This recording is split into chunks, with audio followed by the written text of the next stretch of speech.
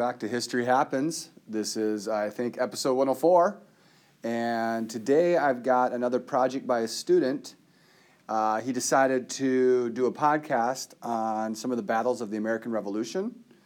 His name is Alex Muntz. He did a wonderful job with this. So I am going to get out of the way, and here's Alex Muntz. Hey, this is Alex, and welcome to the History of the American Revolution. Today we'll be going over the top 5 battles of the American Revolution.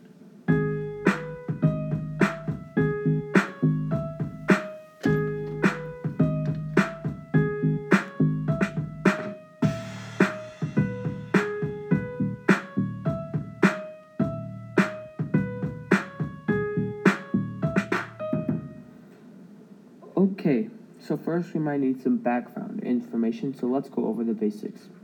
Great Britain sent over colonists, now known as Americans, to establish colonies in the new land.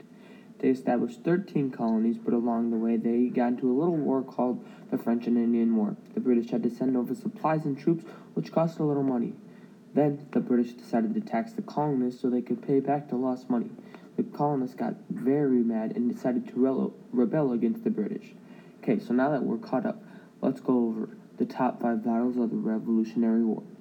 Number 1. The Battle of Lexington and Concord.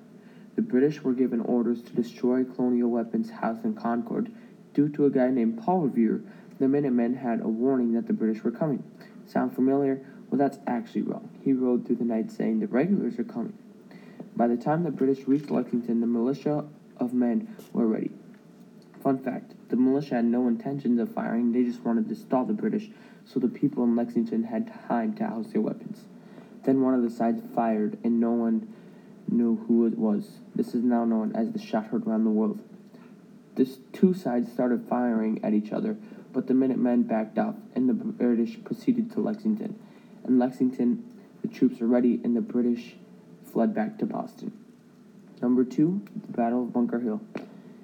Even though the colonists lost this battle, it was a very important battle, with the British suffering major losses, with 268 dead and 828 wounded. The Americans fled after running out of ammo, but if they would have had more, they probably would have won. This battle also proved the Americans had a chance against the almighty British. Fun fact, it was fought in Breed's Hill.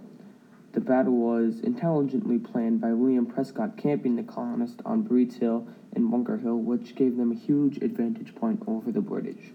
Number 3, Battle of Trenton. Led by General George Washington and his army, on Christmas Day they crossed the Delaware River.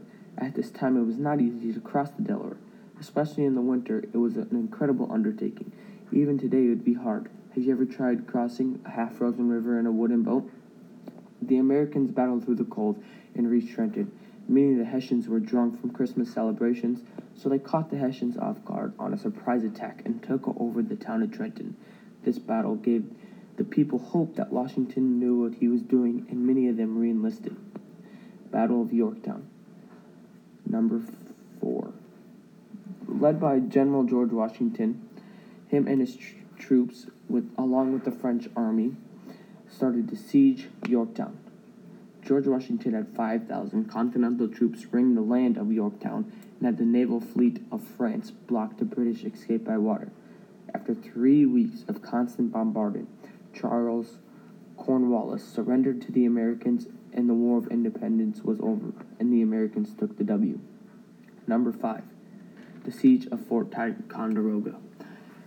Even though it was a small battle, it is very significant. First, it was the first American victory. Second, it gave the Continental Army some much-needed supplies like ammo, guns, and cannons. Under command of Benedict Arnold, they crossed Lake Champlain and had a surprise attack on the British. This win is also important in the future because it was used later on during the Siege of Boston. Thanks for listening. Have a good day. So there you have it. Alex Muntz talking about the American Revolution. Nice job, Alex. I really enjoyed it. As always, if you want to get a hold of me, you can tweet me at Techducation, TECHDUATION.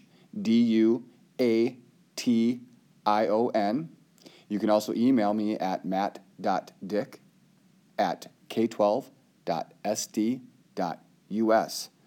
And that's episode 4 of History Happens. Thanks for listening.